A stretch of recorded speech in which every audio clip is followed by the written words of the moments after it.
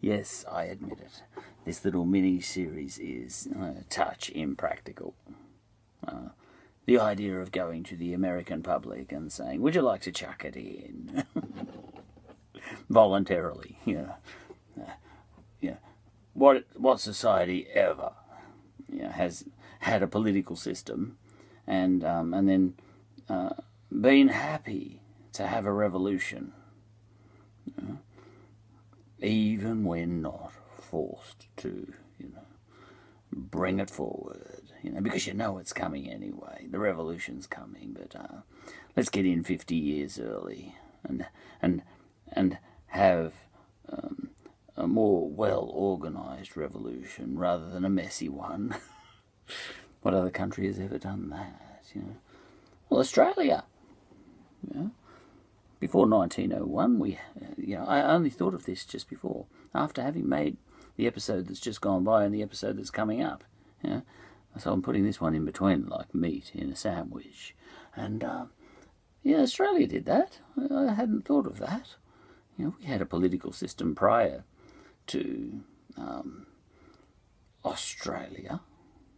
In 1900, there was no Australia. And then we just created one. So it can be done. But asking America to do that, there'd be a little bit of pushback. Some people are into all that, flag waving stuff. There'd be some people that would say yes, let's do it. Let's just pack it in and make a new republic. There'd be some Malcolm X types, not Martin Luther King types. Martin Luther King was into the republic, as far as I can tell, because he wanted civil rights, within the republic, So I think he was a big fan of the republic.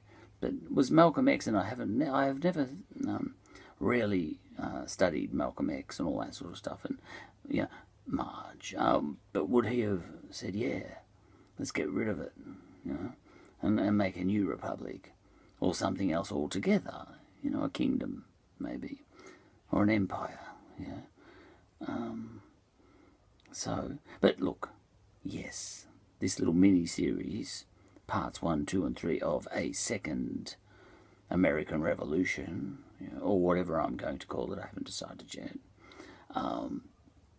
This little mini-series is a touch impractical, because I think there'd be a tiny bit of pushback if you suggested just get rid of it all.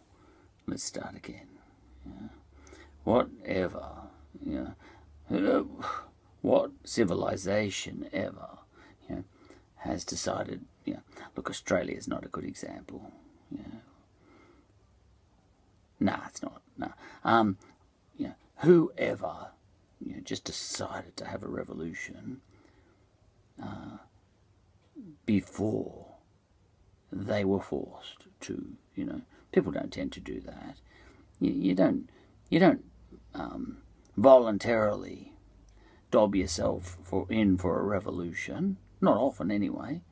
Not since 1901 has anyone done that. Look, a few people have done that. Actually, that's happened quite a lot. When I think about it, every country who has won independence from Britain, they've all voted for a revolution, change of political system. And a lot of those have been, with the Queen's blessing. The Queen was quite happy to get rid of them. In most cases, many cases, I don't know. I think the Queen was pretty happy for us, that she got rid of us. There's a millstone around her neck and all that sort of stuff. I'm sure a lot of the African countries too, she was saying, oh, good luck to you, Kenya. I haven't studied that one. I think that was about when I was born, Kenya. But I could be wrong. 1963? Oh, see, I've got things flying around in my head. Kenyatta, I think, is the president of Kenya now, and he was a big deal in 1963, but a different Kenyatta. Is that right? And I think he just disappeared, got killed or something. Did he get abducted or something? Someone who was going, a big noise in the direction of the idea of an independent Kenya. I don't know, Kenyatta, I think, is a very famous name, nothing to do with what I'm talking about here. All right, so, yeah, so, you know, yeah, it's a big call to make, to ask the Americans whether they think it's not necessarily a bad idea to put away the Republic and make another one, or make it an empire or something, you know, the Holy American Empire, you know, like the Holy Roman Empire. They could make one of those. They're pretty into Christianity. But, you know, people usually have to be dragged kicking and screaming to a revolution, in the same way that people usually have to be dragged kicking and screaming to a treaty, for example. Has there ever been anyone sign a treaty without being forced to? Maybe we'll be the first people to do that too here in Australia, you know, because that's been suggested, actually. I don't know whether the answer to that is yes, there has been, but, you know, my gut feeling is that maybe no one's ever signed a treaty in history without having been forced to. You know, but this might be another first for Australia. You know, we might end up signing a treaty with the Indigenous peoples of Australia, the first people to ever do that. That would make us look very sophisticated. We've had a few firsts, but I've mentioned those in the past, so I won't bother mentioning those again. Wi-Fi was a good one. Yeah.